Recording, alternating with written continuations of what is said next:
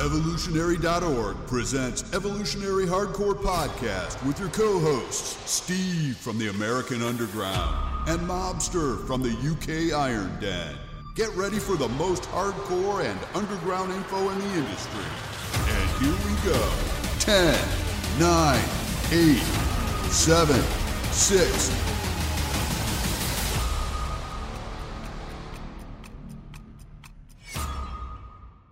Evolutionary.org hardcore podcast coming your way. Episode number 168. Today we're doing Shawn Rhoden. Rest in peace, Shawn Rhoden. Steve Schmee and the Mobster. How's it going, buddy? All good. Getting chilly, but we're going to be hot up on this podcast. I like it. So Shawn Rhoden, who's a professional bodybuilder, nicknamed Flexitron. Considered one of the most gifted athletes of his era. He won Mr. Olympia, placed high at many competitions. At his peak, he was 5 foot 10 inches and a massive 250 pounds. He fulfilled his goals and aspirations that many can only dream of. But unfortunately, achieving those dreams likely shortened his life. So he did pass away. And we're doing this podcast not long after he passed away. So we're going to give you as much information as possible. We're going to talk about his life. We're going to talk about his steroid cycle. He was a really, really good guy. And Mobster and I were talking about on the pre-show, Mobster was bringing up how a lot of bodybuilders were crying over his death. It was a huge blow to bodybuilding.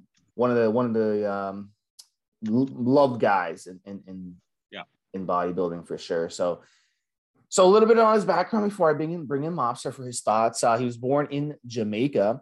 He played soccer and cricket. Those were the two popular sports over there. I think they're popular over there where you are too. Mobster, you guys like cricket? I think cricket in Jamaica is like number one, with possibly sprinting or running number two, and then soccer for sure. But you guys like it over there too, right? Oh, yeah. Yeah, that's probably why it's British. More of us. Yes, soccer we play year round, even when we haven't actually got competitions on. But cricket is more of a summer sport.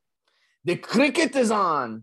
So he was a very gifted athlete, but he was also very skinny. We see a lot of this with these pro bodybuilders.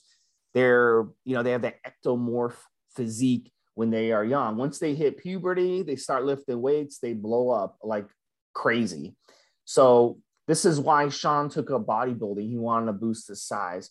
His family moved to the United States as a teenager, and that's tough, moving to a brand new country with no friends as a teenager.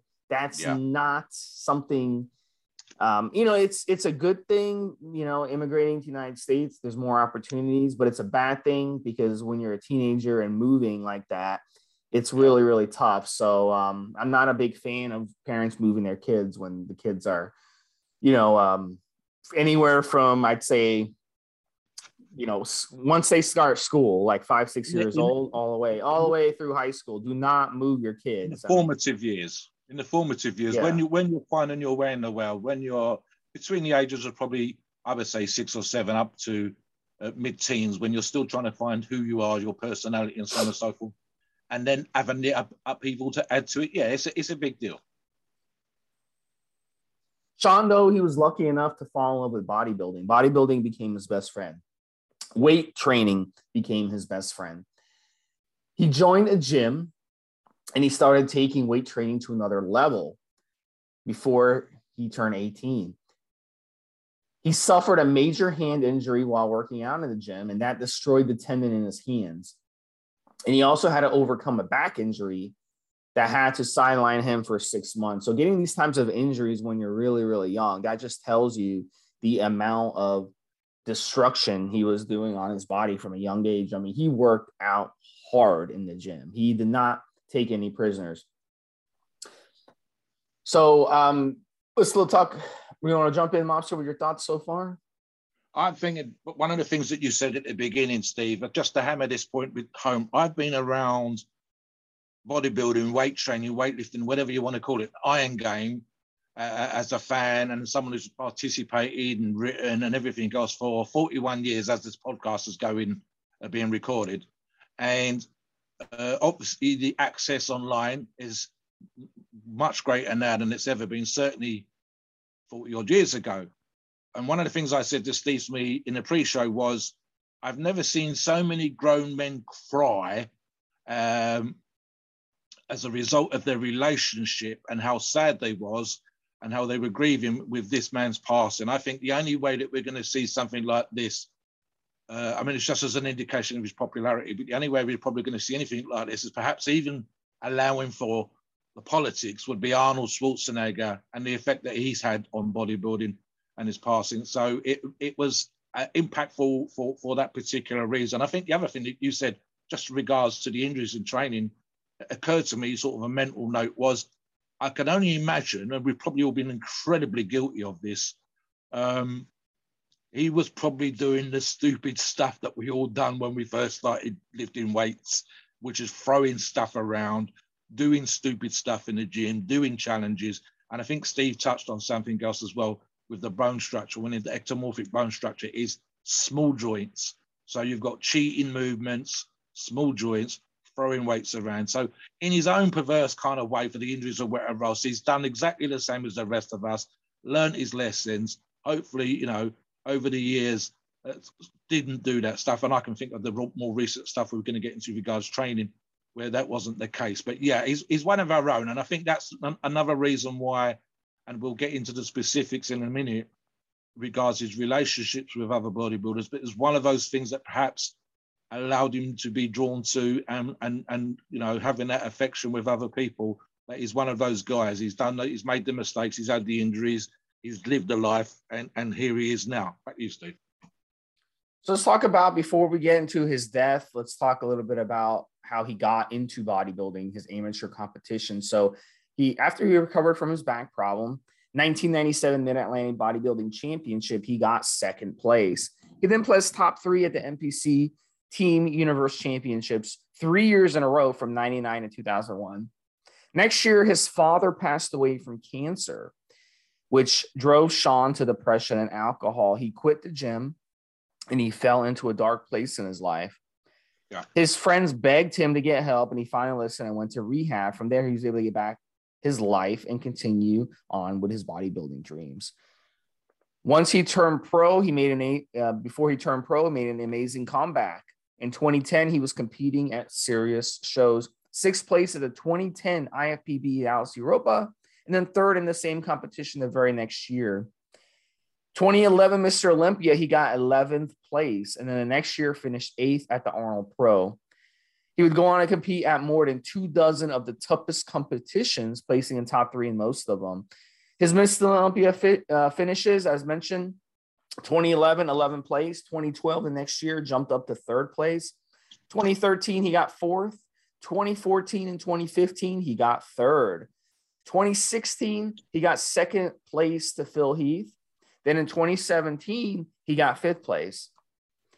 The next year, 2018, that was his peak year. He supplanted the reigning champion, Phil Heath, and won, which is incredible because Phil Heath dominated the Mr. Olympia for several years. As the Mr. Olympia champion, it looked like he was unstoppable, but then some problems came again. The next thing that happened, divorce. Sean was not faithful in his marriage. We just see this a lot with bodybuilders and athletes. He divorced his wife. Any profession, we see this a lot. But because he is a high profile athlete, you know, it's going to become publicized. Divorced his wife, Michelle Sugar, 3 years after they had a daughter together. After his Mr. Olympia win, Sean invited a married woman he was coaching up to his room, Salt Lake City, and she says that he sexually assaulted her. He pled not guilty to the charge and posted a large bail. Meanwhile, the organizing body for Mr. Olympia banned him from future competitions until further notice. This is a big deal. You're banning the Mr. Olympia champion. And this is a tough situation because there's only 2 people who know what happened in the room, him and the woman. So, You know, she says that he sexually assaulted her.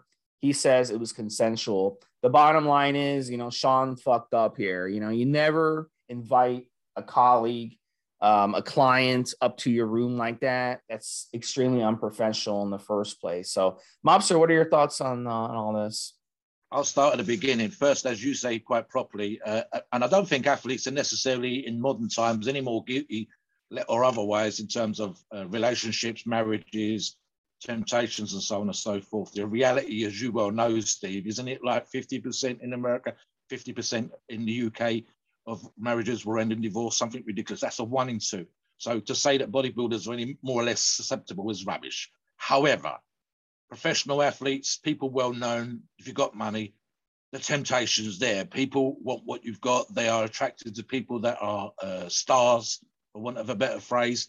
And so the argument, and especially, I mean, again, bodybuilding, it's just like a beauty show. So you're surrounded by, when you go to competitions and in the gym, and by professional athletes that are incredibly fit, incredibly, hopefully, in certain cases, incredibly healthy, and for the most part, you know, we've talked about this before, very rarely over 40. So you've got fit, sexually attractive, healthy women around you if you're a guy, and the same if you're a woman. So there's another thing there. The one that I got into, which you talked about in a pre-show and made certain notes for these shows for, is the thing that Steve's just mentioned in terms of the court case. Yes, 100%. I can think of other professional bodybuilders that have athletes that work underneath them or come up to their room for advice and so on. And we've seen this on podcasts. We've seen this on YouTube videos. Typically, there's someone else there, whether it's a partner, whether there's a camera put up or whatever else. So, you know, the idea, for example, and in this particular case, the person that's made the accusation has essentially been in trouble with the law for making accusations. Without going into specifics, because you guys can look this up, and I didn't make a note of it. Long story short is that she and I believe it was her husband put together essentially what amounted to as being a lie on a previous occasion, got caught out in that particular lie. So now you've got the guy that's just become Mr. Olympia at the time, wins $400,000, is separated from his wife, and you tell your husband to stay downstairs while you go upstairs. Why the hell the husband can't come up? God only knows. And then put yourself in that particular situation. So it does sound, in my personal opinion, like it could have been contrived. And then you're into this particular situation. Something Steve and I specifically talked about in the pre-show is the double standards here. Again, I've been around this game a long time. And as I get older, I hear more stuff. There are books in my library, my bodybuilding, weightlifting library upstairs, which specifically get into some of the things regards judging and people being arrested. Arnold Schwarzenegger got arrested before he came to America and had to leave Germany. He might have even put himself in that situation. There are other accusations against him over here, unproven, and again in the States. So there's a lot of stuff, and that's probably one of the greatest bodybuilders we've ever had. Now, in terms of the double standard, right, you've got an unproven court case.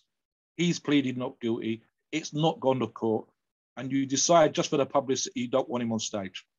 Meanwhile, you have other professional bodybuilders in the lineup that have criminal records. You have a sponsor that I named in the pre-show to Steve that sponsored the event, that had admitted their guilt in a court case with the FDA, the federal government. And right as we record this, they're about to go for sentencing and may potentially be sentenced up to 14 years.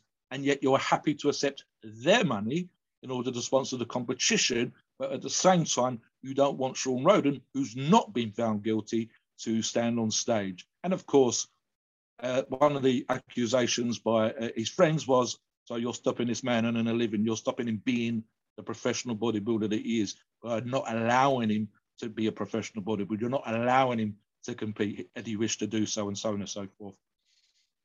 I want to get also into something that Steve and I talked about now, and this goes back to, as I said at the beginning, with regards to the relationship that he had with his buddies.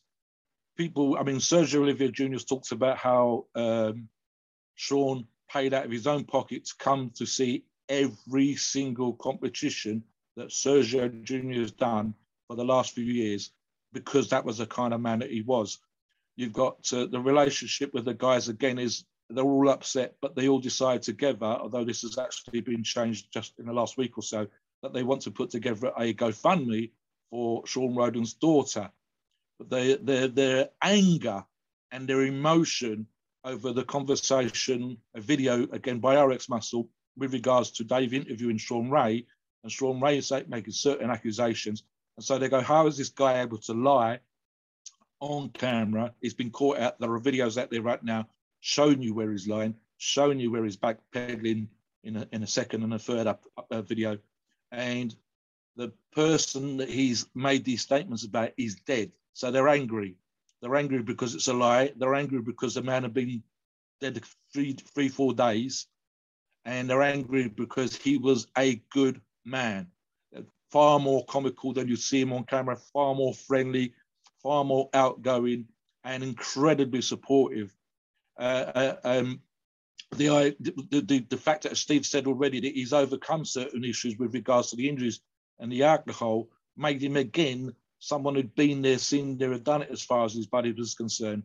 And so, and I think one of the notes I made here was he was one of those fellas, and it's very rare in the sport, and Steve Smith will back me up on this.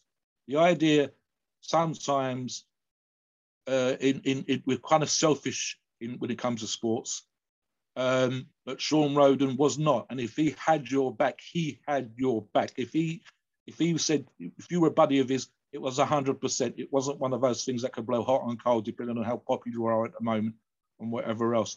And so I'm thinking, for example, Sergio Oliva crying. I'm thinking of Psycho Lewis crying.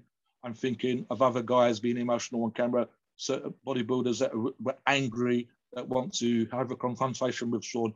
And again, as I say, just from a purely how you should act after a person's just passed away, to coin a phrase that we use over here, the body's barely cold, and here you are making these kind of comments. Here you are being this kind of person to a man that's just died, literally just died. The family will still be grieving, and you're out there creating videos, making accusations, and none of these other fellas, you know, it's one of those like, well, you need both sides. And of course we ended up with both sides, but it's very distasteful, Steve. It's not the sort of thing that, you know, what you say in private versus what you say in public. That's that kind of thing. It's just not nice at all. Back to you.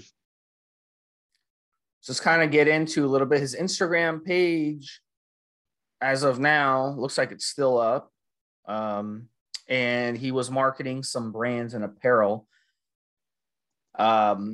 His diet and training, we can kind of get into that a little bit. I'll talk about his diet, Mobster. You can talk a little bit about his training. He keeps a very strict diet in season. And then during the off season, he likes to bulk 10, 20 pounds heavier. He has talked about how he doesn't care if he keeps a 6-pack during the off season because he's more worried about packing on muscle. So that's interesting. That's something that one of the things about this, though, when I mentioned earlier about him being an ectomorph, you know, it's easy for him to cut back down because he spent his first 20 years on Earth being skinny. So for him, cutting down is easy. But if you've been, you know, kind of, you know, average build or kind of chubby your whole life, you can't do something like this. I talk a lot about this on the forums because your body has memory. So for him, he can kind of get sloppy with his diet. He could, you know, gain some 10, 20 pounds. And then it's easy for him to just cut that off. And then he'll magically lose the weight. So that's something for you guys to be aware of when he does it. But you know, this is one of these situations, knowing your body, he knows he can do it. He knows he can get away with it. So he was able to do it before he, you know, passed away. So Mobster, get into that a little bit and then talk about his training a little bit, and we'll kind of get into his death. Yeah, there was actually a series of photographs, and I believe later on a small video that came a few years ago. It was around the time, I think he either just won the Mr. Olympia and before the accusation, or just after. I can't remember the time, but the long and the short of it was quite exactly as Steve said. So there's the photograph is just doing a guest posing at a competition. I mean, from memory, it might have been a Dexter Jackson Classic, but I might be wrong. Long story short, he comes on stage and he's out of shape. He's not. There are no abs. The belly is a little bit bloated. He may have even had the tiniest touch of gyno. He kind of had that level of shape to him. And people were like, what the hell? And it was one of those, I think Steve kind of is correct in his thinking. It's one of those, like, it's also a professional bodybuilder thing. If I'm paying you to appear on stage, one assumes he's being paid as a pro, then I expect you to have some kind of shape. I don't necessarily expect you to be in Mr. Olympia shape, because staying in that kind of condition all year round is just as unrealistic, regardless of whether you're ecto, endo, or mesomorphic. It's just impossible. And you shouldn't stay in that kind of shape all year round. It's very difficult to make progress no matter what. But equally, was it unprofessional of him to turn up on stage? And I think the other part, which Steve just touched upon, was that once they got past, was it professional or not, they got into the, oh my God, look at his shape. And I think it must have been 12 weeks, something like that. I'm going to say pre-competition, because they're like, what the hell is he doing looking this far out of condition pre-show? But it's exactly what Steve said. He came in 12, 16 weeks later, whatever the time scale was, a hell of a lot better. And I think it's exactly like Steve says. I mean, I'm probably a little bit older than Sean was.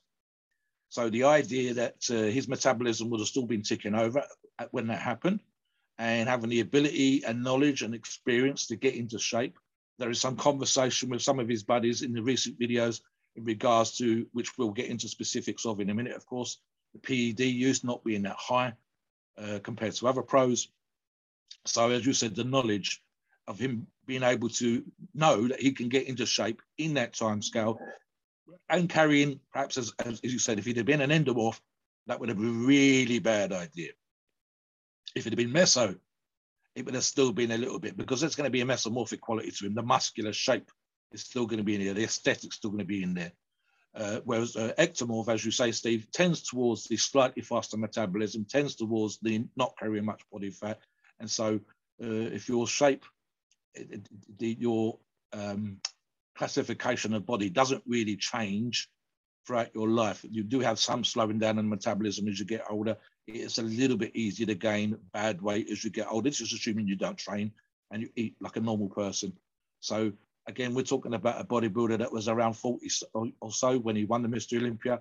So you've got those issues. But again, that's the knowledge that you should have with the years that you've been training about what works, what doesn't work, how quickly you can get into shape, knowing from experience that you can be in shape in 10 weeks. I mean, I can think of pro bodybuilders. Dexter Jackson is a good example as a Mr. Olympia himself, who only in the last few years started to do cardio, for example, Steve. So having that knowledge, knowing that, you know, you can get away with those kind of things, knowing you can be out of shape 16 weeks out when everybody else has already got abs, and getting into shape, that's knowledge. And that's what actually something that we talk about on podcasts like this, when we turn around and say, I've said it before, specifically online, learn yourself, know thyself. And here's a person that must have known thyself, because again, I think the only reason he wasn't winning the Mr. Olympia is because of Phil Heath. The only reason he wasn't winning Mr. Olympia is because he had a good body, etc., already. Just that the competition on stage was better, greater, available, not available. And then when it came to the situation that he ended up in, he was the best on stage on that day. And that proves that sometimes the judging is on point, Steve. Back to you. All right. So next one we're going to talk about, unfortunately, is his death. So November 6, 2021, Chris Aceto, his trainer, Sean's trainer, announced that his friend and client, Shawn Rhoden, had passed away. Chris spoke about how Shawn was a selfless individual who always shared his time with others and never spoke ill of any one person. And I interviewed Chris Aceto. I also had a lengthy conversation with him after I interviewed him for my podcast, and he's a very good guy. So, you know, I would say that if he says Shawn is a good guy, then I'm going to take his word for it. I don't think Chris is that type of person who's going to want to be with someone who wasn't. So the early reports that he suffered a massive heart attack coupled with other prior health issues, only 46 years old. So that seems to be around the age, Mobster, that we're seeing these high-end pro bodybuilders that are dying. And the shocking part about this one versus some of the other guys that we've done who have passed away, Mobster, is that he won Mr. Olympia. So that would be like Tom Brady winning the Super Bowl and then, a year or two later dying from a health problem.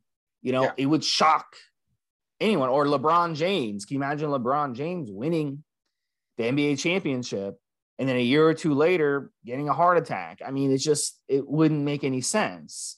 But this just shows you bodybuilding isn't a healthy endeavor, and it's all about what you look like on the outside. It's not what you look like on the inside. If it was a competition of what you look like on the inside, you'd be like the most unhealthy, one of the most unhealthy people out there.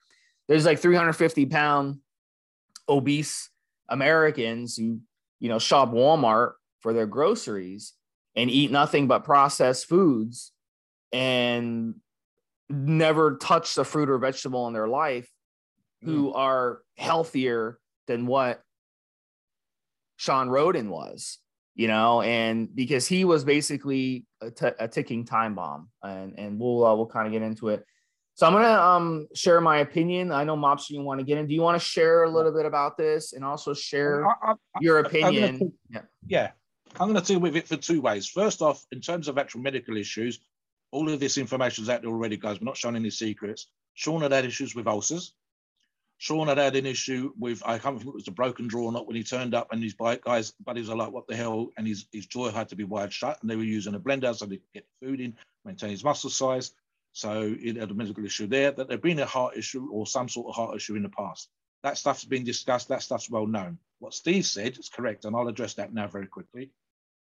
Whether you're a bodybuilder or not, right? And I've got buddies like this, and I'm sure Steve's got buddies like this, or buddies of buddies like this, right? Where they're doing recreational drugs, where they're hitting the booze too often, whether they're going out and having crazy weekends, whether they're staying up all night on this, that, or the other drug and whatever else, right? Now, there's some argument, and it always seems like this. We've got our own version of the rednecks over here, Steve, where sometimes they seem to be doing absolutely crazy drugs, meth, God knows what else, and no matter what, they seem kind of bulletproof. Their genetics are crazy. But the reality of the situation is, and whether we're talking about Shawn Rhoden, or whether we're talking about someone else, or just bodybuilding generally, and I think I'll leave it there, rather than Shawn, because again, reports I wasn't a heavy user of PEDs, like others, is that certain lifestyles and elements of lifestyles are wearing, they are aging, they are damaging. If you're up all night doing drugs, drinking and smoking, eating shit, we've got members on our forums that, and I'll use the rabbit ears while I'm talking to Steve here, don't like veggies, or I can't eat vegetables. Yes, you fucking can. There's a point right there. And can I have cold cuts rather than go out and buy chicken breast from the supermarket or your local butcher or whatever? And we're like, come on, guys. You want to get big, you want to get strong, but surely you want to be big and strong, lean for a long time. Can I have a beer during the week? Can I have beers at the weekend? Can I use cannabis? Steve, back me up on this. It's kind of like guys want to be able to do stupid shit and still look amazing. That's fucking magic, guys. It's unbelievably rare if you haven't got the genetics, and even with the genetics, and you really can't do it. You can't burn the candle at both ends and expect to look amazing. Now, what Steve's inferring really when he talks about bodybuilding, which we have addressed on other podcasts, is we know some bodybuilders are using crazy amounts of drugs. The amount of drugs professional bodybuilders are using now is way higher than it was back in the day, back in the 70s, back in the 80s, back in the 90s. It seems to be increasing incrementally year on year. And we've seen this year, with COVID, without COVID, more deaths. And when you look at sometimes, I would say 50 or 60% of the deaths, specifically on the female side, the drugs that they were doing, the wear and tear on their body because of the drugs they're doing, the extremes of diet and extremes of PED use that they were doing to get into shape because they hadn't got into shape properly before doing that is worse now than it's ever been, and it has an effect. You can't get away with this stuff. Now, again, specifically with regards to Sean, I'm not saying that this is the case. His buddies say it's not the case, and these are the people that are closest to him. There's no point pretending that PED use doesn't happen in bodybuilding or that Sean never used performance-enhancing drugs. So that's bullshit. But the idea necessarily that he was doing loads, I don't know. We'll see. If his buddies say not, I'm gonna agree with. In terms of his training, for example, Steve, there are videos of him training with Charles Glass, training with other bodybuilders, on point, nothing crazy now. Maybe that's where the injuries come when he was younger, but nothing crazy now. He's a big, strong fella. He has the genetics. But again, with those other potential medical issues on the table, if he had been that kind of bodybuilder, the heavy drug use that some bodybuilders are doing, and the things that we're seeing in the sport in general, and of course, specifically this last 12 months, it's kind of a red flag for us. And Steve and I have been around the game a long time. That's why we're doing this podcast, purely for that reason, because we have this knowledge and experience going back a long ass time. We don't want to see buddies of ours. We don't want to see forum members. We don't want to see our listeners dropping down dead because they did stupid fucking shit. It's as simple as that. Back to you, Steve. All right. So I'm going to share a little bit of my opinion. Really, I have mixed feelings about Shawn Rhoden. On one hand, he's had a history of alcohol abuse, infidelity, assault charges. Yeah. So I have to wonder, does he have his head screwed on straight? And as I discussed earlier, why would you invite a married woman who you're coaching up to your room if you did not have, plan on having sex with her? So nobody knows what happened in that room except both of them. So if he was innocent, it would be unfair to ruin his legacy. And at the end of the day, this stuff happens a lot with athletes. We talked about it earlier. Women throw themselves at certain types of women absolutely throw themselves at athletes. If you go to, you ever take your girlfriend like to football game or something, and afterwards, they're signing autographs or something, you get up close to them and, the girl is like, she gets a picture with them and she's just like blown away, oh my God, he's, I see this guy on TV, and then I'm seeing him up in person. So yeah. Women, love that shit. And so as someone in that situation, you have to be disciplined. You have to be disciplined enough to not do something stupid, like invite the person up to your room, especially when they're married, because nothing can come good out of that, So now, as far as health, it's shocking that he won Mr. Olympia just 3 years prior. And I talked about that earlier, but gosh, isn't that scary? So it makes me wonder how many of these Mr. Olympia competitors are months or a couple years away from passing away. It also is going to make a lot of people more antagonistic towards bodybuilding. And watching your favorite athletes retire is tough enough as a fan. Believe me, growing up, I'd watch my favorite athletes retire and I'd get really upset, or I'd watch them leave to another team, get traded, and that sucks, but it's a whole nother ball game. It's a whole nother level when you see your favorite athletes actually die, and it's not something you're supposed to see. Your athletes are supposed to, be strong and live forever. And to see them just die literally 3 months after they win the, Mr. Olympia, it's hard to wrap your head around it, So, that's just my opinion of it. I'll bring in Mobster and then we'll get into the cycle. Yeah. I mean, I'm thinking of, I've read 3 autobiographies of a very famous footballer over the year. You might have heard of, Steve, called George Best. And what upset an enormous amount of people prior to his death was that the man had enormous talent for soccer, a skill that was just mind-blowing. I know from his autobiographies how much work he put in as a young boy. 7 hours sometimes kicking the ball into a goal on the side of his mother's house, I know, for example, he said his mother was an alcoholic, but I think if the ball was banging against the side of their house for 7 hours, I'm not surprised, which was almost kind of like a joke in its way. But he practiced for years to get to the level that he got to. And then he ended up being, like Pele, one of those kind of legends of the sport.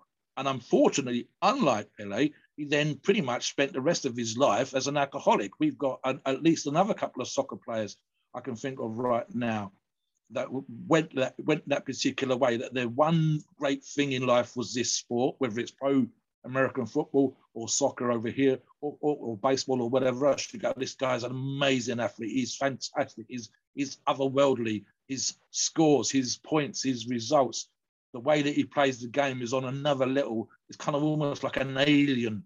And then you hear that he's as human as everyone else. In fact, he's worse.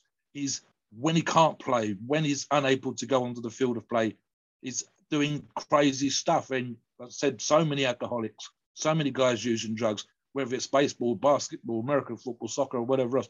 And for us as fans, that is an incredible shame. Now, and again, in Sean's case, that may not be the case. It may well just be that we talk about the sport in general again.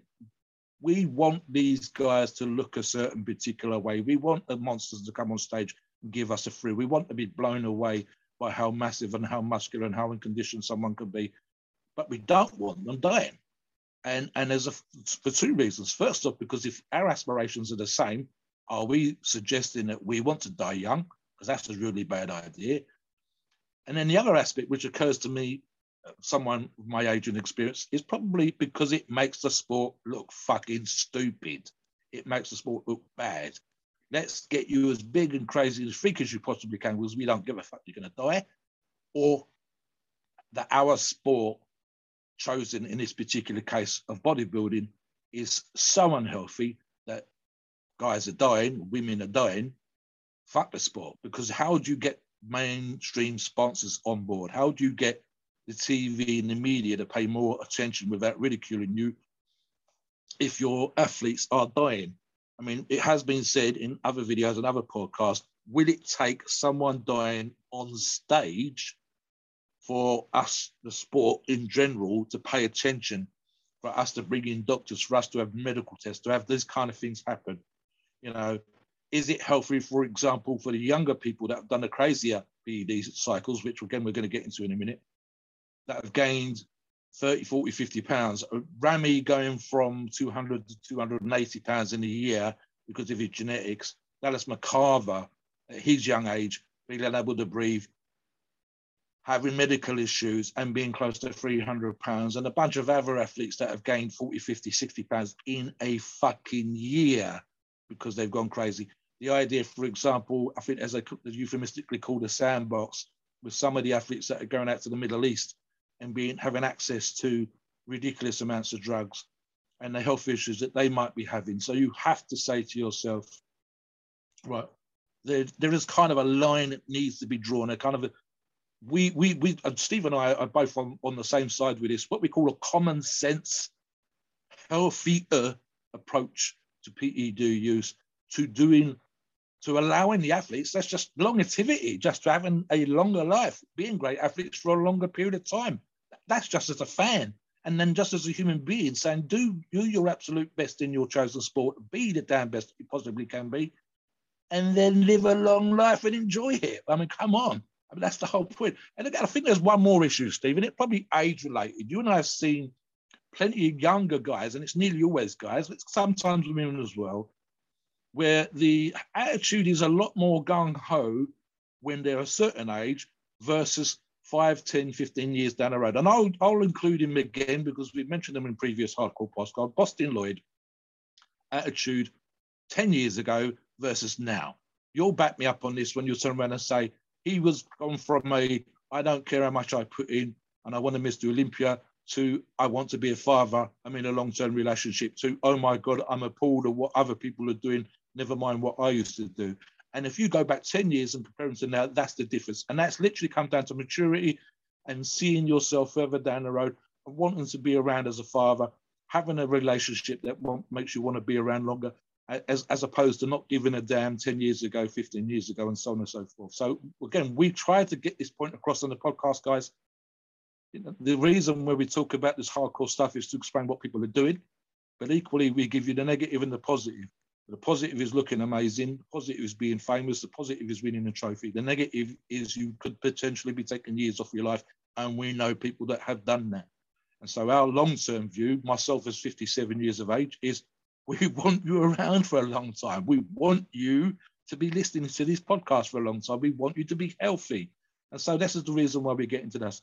Let's get into, as you say, Steve, what we think the PED use for someone like Shawn Rhoden would have been and how he got into shape. And again, I'll get into specifics of what his friend said versus what we think. And again, it's not necessarily specific to Shawn Rhoden, but specific to someone at his level, being on stage and doing what needs to be done in order to become a top 10, top 5, top 3 Mr. Olympia type person. Back to you, Steve. Yeah, so this is a death cycle, guys. This is, Shawn was messing around with a lot of stuff. He was messing with alcohol and steroids. He had issues. So, we could speculate his death cycle could have looked something like this. Let's kind of go over some of the things. One of the ones that we know these pro bodybuilders use a lot of is human growth hormone, HGH. 25 IUs is not unheard of. Very expensive to use that much HGH. I mean, thousands of dollars. But if you're going to be at that level, you need that HGH. HGH is going to give you the ability to split and grow cells in the body, not just grow cells like steroids help with, but actually split and grow cells.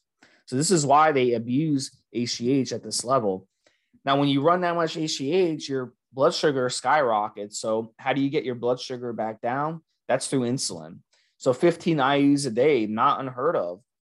And the thing that the HGH and insulin is going to do in synergy is going to help you better take advantage of your large meals. So you see these pro bodybuilders, some of them, they do the videos and you're walking around the grocery store and they're buying all this food and they're eating all this protein, 400, 500, 600 grams a day of protein. You're like, how can they even do that without getting fat, and able to not get sick of eating day in and day out, eating that much food? Well, when you're running HGH and insulin together like that, it's going to allow you to better take advantage of these foods that you're eating. Then basically it gets forced into the muscle. After, you eat the meal and you take the insulin before you eat the meal, it's going to partition that food. So you're able to actually take advantage of that food. Now, a normal person, you eat that much food, it's not going to give you the benefits. So really, you need to be using the HGH and insulin together for that reason. The other steroids, let's talk about some steroids now. Those HGH and insulin, of course, are not steroids, they're peptides. Now let's get into some of the steroids. Testosterone cypionate, 1,500 milligrams a week, especially in the off season. Load up on that cypionate, and then before your show, you start dropping it, and you drop it off, obviously. The other one, they run a lot of Trenbolone, 1,250 milligrams a week. I would say Tren was the big game changer in bodybuilding into the 90s. Guys started using Tren, and it started blowing up their physiques. That's what really separated the boys from the men. If you weren't using Tren, then you were screwed. I'm going to jump in here for a second here, Steve. Tren, of course, which we've discussed again on the forums and in previous podcasts, is potentially and arguably the one with the greatest side effects in regular use in bodybuilding, and the one that perhaps more than any other drug that we're going to discuss, I can think of maybe two down the bottom, which we'll get into in a minute, of the steroids, is the one perhaps that comes with the greatest risk and reward. Reward being, as Steve's talked about before, ungodly strength, ungodly muscle, but equally the side effects are nasty and arguably, potentially, the one that's going to affect your health the most in terms of your bloods, in terms of your physical condition, especially when you're eating the amount of protein that Steve says, especially when you're talking about the other drugs, which we're going to get into. So Tren is the ungodly returns and rewards, but potentially the one that's most harmful to your health, and especially at this level. Back to you, Steve. Yeah, so let me do one more, and then Mobster, you can kind of talk about the other Yep. One's in the death cycle. The next one, very, very important to run Masteron NNT, 1,500 milligrams a week. This one is great for hardening. So you're a pro bodybuilder. You want those muscles to look hard on stage. You want them to look like rocks. You want them to feel like rocks. Masteron is extremely important. Trenbolone, Masteron, and then Mobster is going to talk about Winstrol. Those three are absolutely mandatory these days for pro bodybuildings. And of course, the fourth one being HGH, as I discussed. So Mobster, this cycle overall, just with the injectables, is, let's see, 3,000, 4,000, 50, over 5 grams of gear. Just the injectables, not counting the orals. It's an insane cycle. Now you can see why bodybuilders are dying of heart attacks in their 40s. Yep. What else was he taking? The fourth injectable is equipoise. Tell us a little bit about equipoise.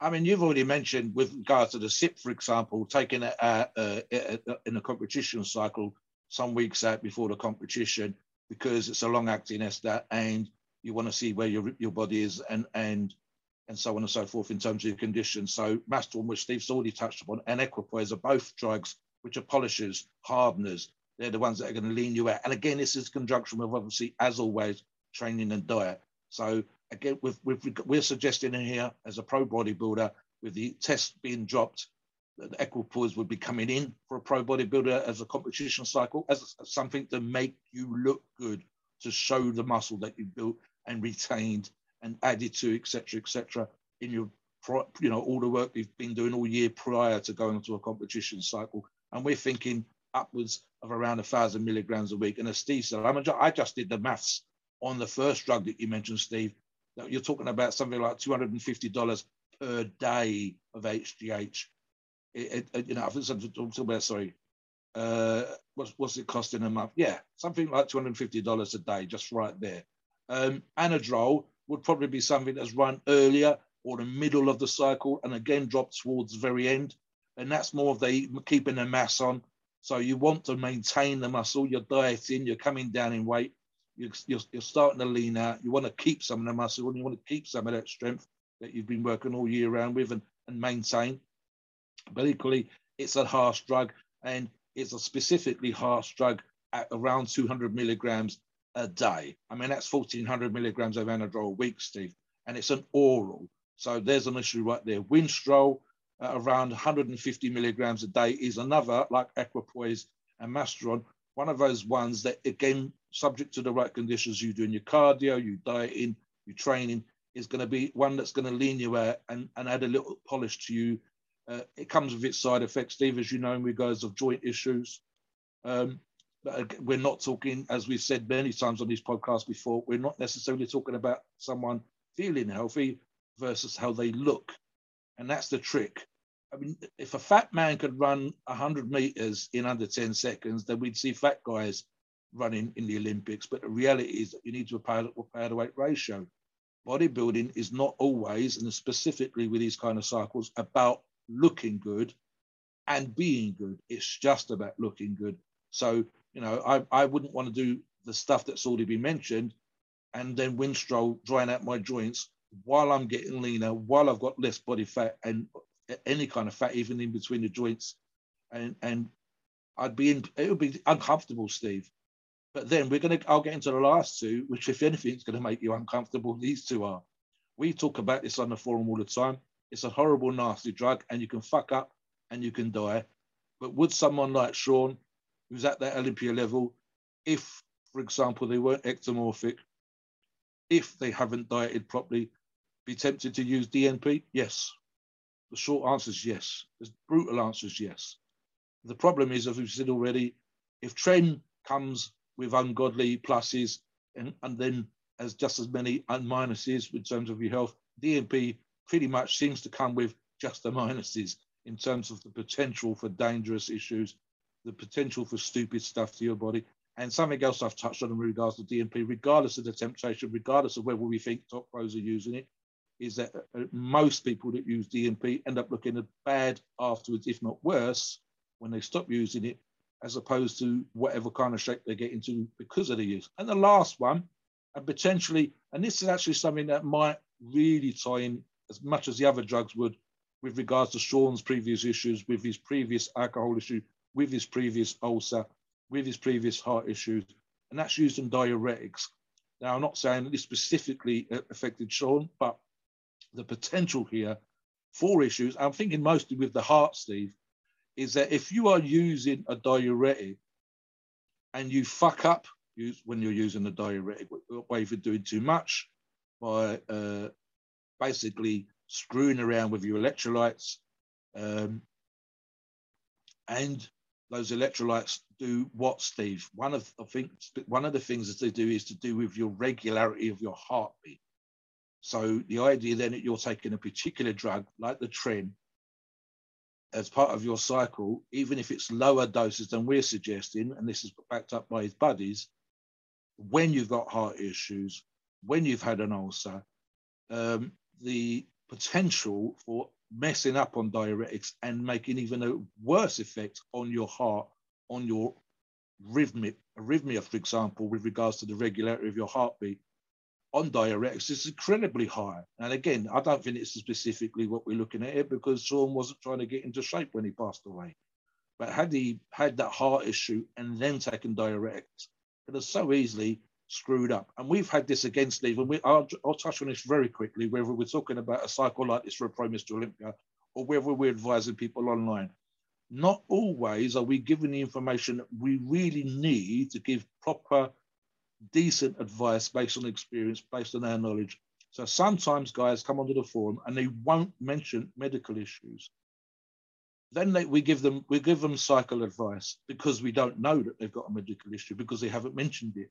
And I just replied to a question on the forum this morning, Steve, one of the ones that we reply to daily, and it's specifically about a person that had a medical issue, but only mentioning it after the fact. And this was a red flag for us in an enormous way that made us instantly say, right, then when you shouldn't be doing this, you shouldn't be doing that. Do not take the advice that we gave you earlier until your doctor says you can go ahead. So, for example, I'm thinking of a very popular product on the forum is insulin, sold by Need to Build Muscle, but the person had diabetes, and we go, okay, go and get your doctor's permission. If, for example, and this is one of those risk versus reward things, there's professional bodybuilders out there, which I'm sure there are, that might have heart murmurs, that might have arrhythmia, but they might have the enlarged heart that comes with being an athlete, and then they mess around with diuretics. They mess around with something that's going to make their heart race. They're using products that speed up their metabolism, like Clen, et cetera, et cetera. The risk for them to have problems, fatal problems, is a lot higher. And our advice is try to give them from the best of perspective. We don't want you to go out and do stupid shit and kill yourself or end up in hospital just for a trophy because you looked good. We want you to look good and be good. So go back to this list of drugs again. As Steve said already, 5 grams a week is not uncommon at Sean's level, pre-show, in the top levels of bodybuilding. It's becoming more problematic and more common in the lower levels. And this is for guys that aren't Mr. Olympia. And this is why we're seeing more issues across the sport as a whole. And so Sean, being loved, having this relationship with his buddies, putting out the way that he was, is that much more missed because it becomes something that's become, for other people involved in the sport, unnecessary. If you're not going to win the Mr. Olympia, do you need to use 5 grams a week? Fuck no. Do you need to risk cramping up on stage? Do you need to risk ending up in ER? Do you need to risk all these other things? No, no, and no. What do you think, Steve? At the end of the day, we've done these podcasts. We've done several podcasts now on bodybuilders who passed away. And I've said each time this, pretty much the same thing. Bodybuilding's not going to change anytime soon. Mobster mentioned guys dying on stage. We've seen guys pass out on stage. We've seen guys faint on stage, and they've lied. it's always a lie. It's always, oh yeah, I passed out on stage. I wasn't feeling well. I had a cold, or, or something else. Or they want to blame, something, or something they took, or something like that. They don't want to blame the sport. It's like they don't want to blame one, Steve? What's the classic one which you and I brought? The amount of fellas that supposedly had stomach issues just before a big competition. They've gone to Las Vegas to compete in Mr. Olympia, and I've got an upset stomach 2 days out. How is that possible, guys? So many of you, now and again, bad food, but you've all had bad food. Most of you are cooking the food in your room. So how will you you're not eating out at restaurants 2 days before the Mr. Olympia. So that's one. And in reality, that's a suggestion of messing up with diuretics, messing up with infections, using the wrong kinds of drugs. So there's one right there. It's just one example that we see all the time. We know people that have passed that. We know pro bodybuilders because they told us having to take oxygen at the side of the stage, in especially at prejudging, so that and the audience can see them taking oxygen. We know back in the day with Paul Dillette, diuretic use cramping up to the point with a whole body cramp. 2 or 3 other bodybuilders like Paul that ended up having to go to hospital. We even discussed this in a recent show where we talked about the suggestion by an advisor, a guru, where he would have, his suggestion was post show that they go immediately to one of these places where you can be hooked up to a drip and rehydrated. That's how unconditioned and unhealthy the sport has become, where the guru is saying, right, so you're lean, you're ripped, you're dry, you've done the diuretics, you've got super duper condition. Right, after the show, I want you to go and get yourself on a saline drip so we can get you rehydrated as quickly as possible. That, it's very, very difficult for me, even as a former athlete doing what I used to do, and the way that I trained myself, the mindset that I had at the time, I can understand the training part of it. I think I get that. I never had the diet down, so that's not an issue for me. I kind of get the mentality to win and grinding myself into the ground and wanted to know that no one else trained as hard as me. But the idea, even then, dragging my sorry ass around a few days before a competition, before I recovered and competed and kicked ass, the idea that I was doing something that potentially could kill me or put me in hospital, well, I don't think that occurred to me, Steve. I know you work with athletes, and we have to try to get into the psyche. I think it's difficult for us as Joes like that to understand the mentality that makes a person be so driven to do such dangerous things. And again, I don't think necessarily specifically applies to Sean, but more to the sport as a whole and what we're seeing at the moment. And I think the impact for Sean, again, as you said earlier on, is that a Mr. Olympia of only a few years ago, still in his 40s, his early 40s, passing away, it's kind of mind-blowing. And that's part of the effect that he's had on us, on this podcast, on the vlogs and videos that we've seen with other athletes, and on the industry as a whole. The industry as a whole, regardless of how hardcore they like to come across, have all been taken a step back. And I don't know, as you say, whether that will change the sport or whether we'll shake it off and move on. I think this year, and specifically because of the COVID stuff as well, what we're seeing is a lot more athletes of all sports passing away, which is something that needs to be addressed, and it's the reason why. And perhaps it's maybe there's even arguably an undue focus on this particular things, because we've lost so many, both outside of bodybuilding and inside of bodybuilding because of the virus. And then arguably what should be, for the most part, a healthy sport, a healthy lifestyle, eating properly, training, cardio, all these things should be healthy, looking good. Seems a reasonable aspiration, if you're doing the other things, to be so potentially lethal, so potentially dangerous. It's a bit of a mind fuck, Steve.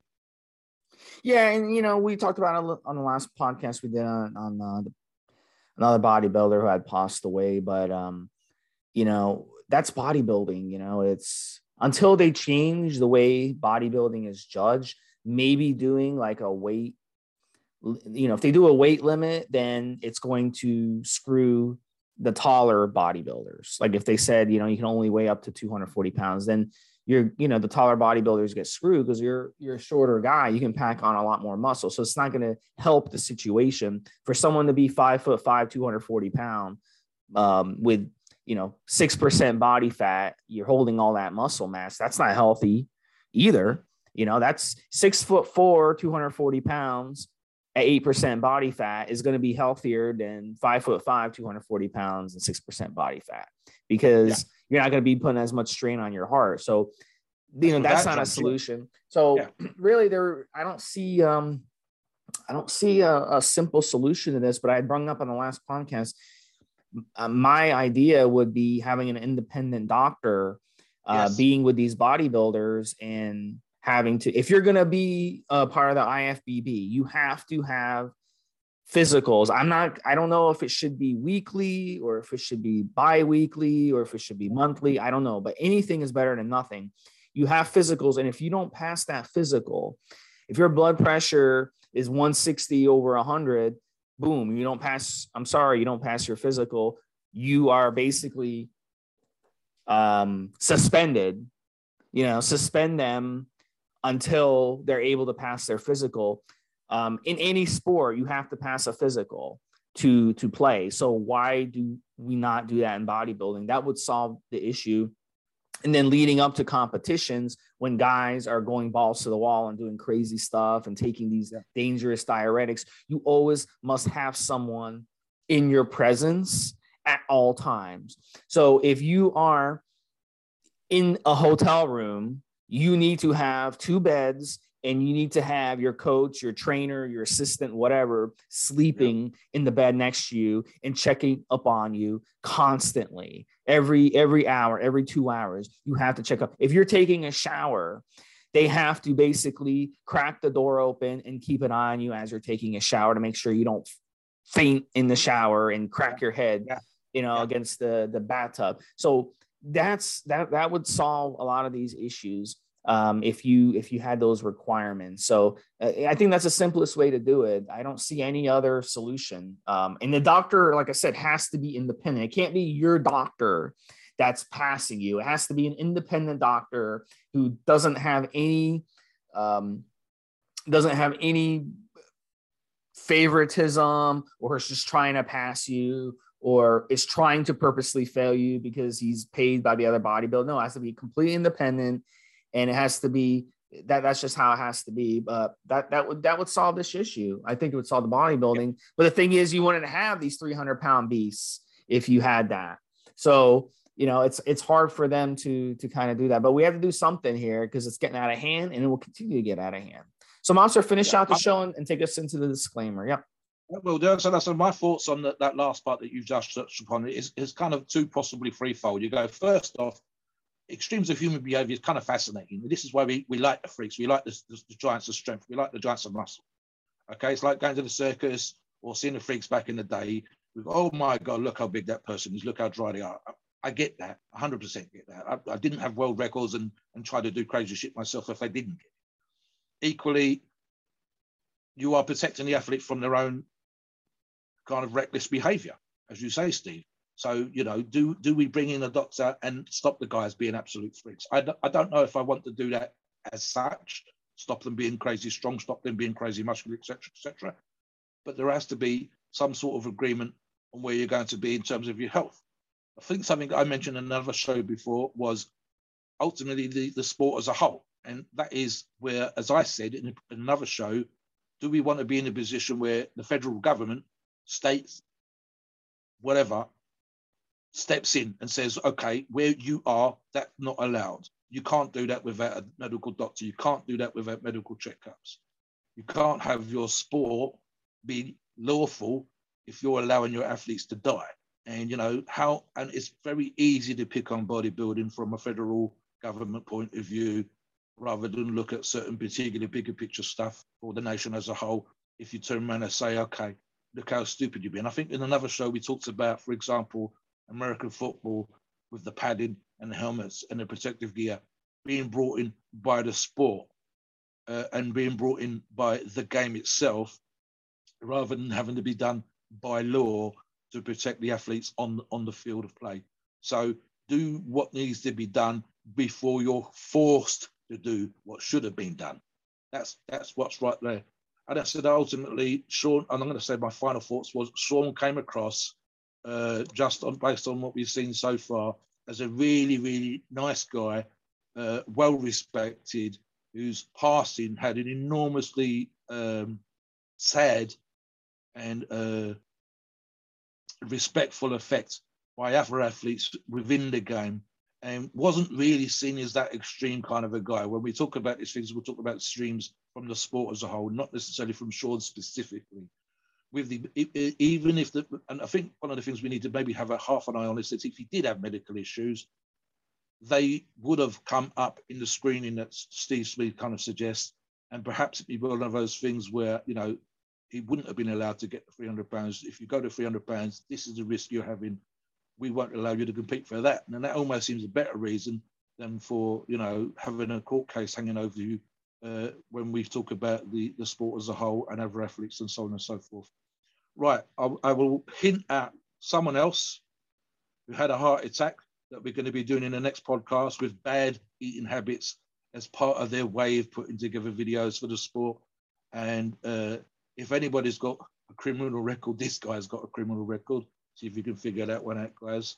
Perhaps we'll get a few words off of him by way of our thoughts and comments, which we'll see, his badass attitude. And then I'll take us into the disclaimer. Please note, as always, we're not doctors, and the opinions are ours and ours alone, and are based on our views and from the experience and views that we have in this topic going back many years. Our podcasts, are for informational purposes and entertainment only.